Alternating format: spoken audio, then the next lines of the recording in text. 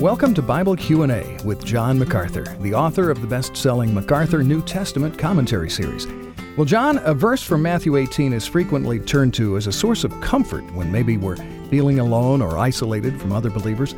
In Matthew 18:20, Jesus promises that where two or three have gathered together in my name, I am there in their midst.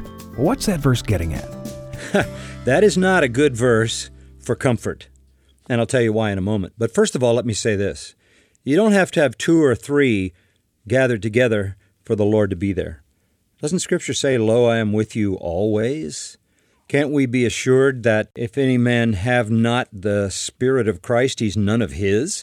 Turning that around, if we are Christ's, Christ dwells in us. We are the temple of the Spirit of Christ or the Spirit of God. So the notion that Christ only shows up when you get two or three together, that really is not what Scripture teaches at all.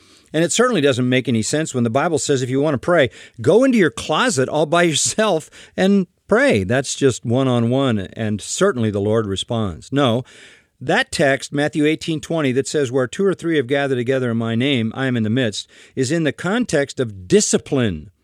When you confront someone with sin and they don't repent, and then you go back to them to confront them again, you take two or three together to confirm either their repentance or their impenitence. You're confirming their response to confrontation over sin. You say, well, I don't want to do that. And the Lord reminds us, when you do that, I'm there doing it with you. He wants His church pure. So when you do church discipline in that way, Christ is there doing it with you. He wants His church pure. Thanks, John. This is Bible Q&A with John MacArthur. For more on this topic, go to MacArthurCommentaries.com.